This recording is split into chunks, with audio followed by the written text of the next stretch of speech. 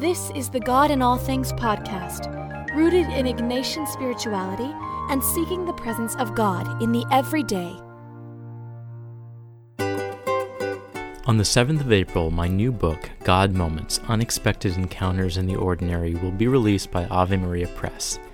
In it, I hope to offer you a way to open your heart to God's presence in your everyday life. You know those moments where a flock of birds stops you in your tracks, or a kind word from a friend makes your day, or when a baby smiles at you from across a restaurant? Those are God moments. They're encounters with the divine, and they point us to a deeper reality, that God wishes to have a relationship with you. Through your experiences and relationships, both good and bad, God takes on flesh and is made real. So far, in past podcasts, you've gotten a taste from 3 of the 4 main chapters of God Moments: awareness, prayer, and discernment. I conclude with wholeness, because our Christian life always leads to becoming our truest selves in God.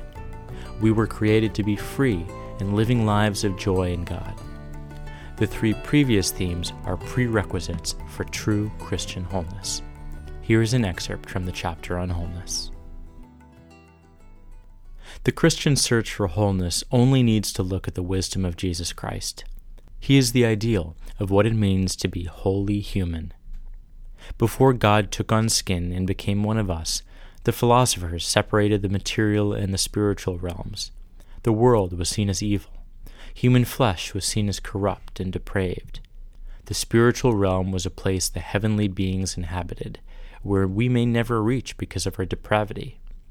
But when God took on flesh, the material world was divinized, made holy. The dualism created by philosophy could not hold up. The line between the sacred and the profane blurred. Sadly, many Christians through the centuries have maintained a harsh dualism between the material and spiritual, and forget just how radical the incarnation was. True wholeness and holiness, in God's eyes, can be ours as human beings. Jesus' teachings on how we can reach true human wholeness is quite paradoxical. A grain of wheat must die in order to produce fruit, he says. We must be, metaphorically, blind in order to see. We must love our enemies. Sell all your possessions and you will be rich. Lose your life to save it.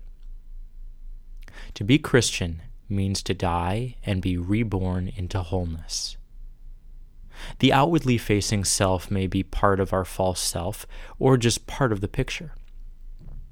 After my wedding, I posted many of our professional photos to Facebook, changed my profile picture to the best one of me, and made my cover photo the perfect moment of my first dance with Sarah. Whenever something good in my life happened, like a trip somewhere, or news of a new job, or finishing my graduate classes, or getting a book deal, I posted about it. Anyone visiting my profile would assume that my life was all put together. Everything fell perfectly into place. It was picture perfect. But they only would see a polished picture. They wouldn't see the broken side, the imperfections in my relationships, the jobs I did not get, or the struggles and occasional boredom with my writing. We all know how annoying it is when people post about that negative stuff, right? We mistake perfection for wholeness. Growing into whole human persons made in the image of God means integrating our entire selves, the strengths and the weaknesses, the joys and the sorrows, the gifts and the imperfections. Who we're supposed to be comes only partially in our job or career. Our identity is inclusive of those strengths and weaknesses that make up who we are. Here, I want to discuss those other parts of who we are in God's eyes. It is our wholeness, that is, becoming who God made us to be, that more fully reveals the incarnate God to the world.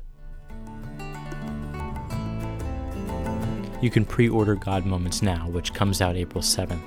If you purchase it through the Ave Maria Press website, use the promo code OTTO, O-T-T-O, my last name, for a discount. This promo code is only good through the 31st of March. But you can also find the book at Amazon, Barnes & Noble, and wherever books are sold. I also want to let you know that if you like the God in All Things Facebook page, you can tune into my Facebook Live event for the book on Wednesday, April 5th at 11 a.m. Eastern Time.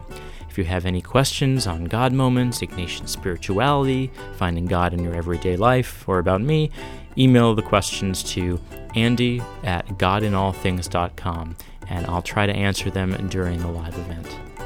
In the meantime, don't forget to visit godinallthings.com and ignatianresources.com to learn more about Ignatian spirituality.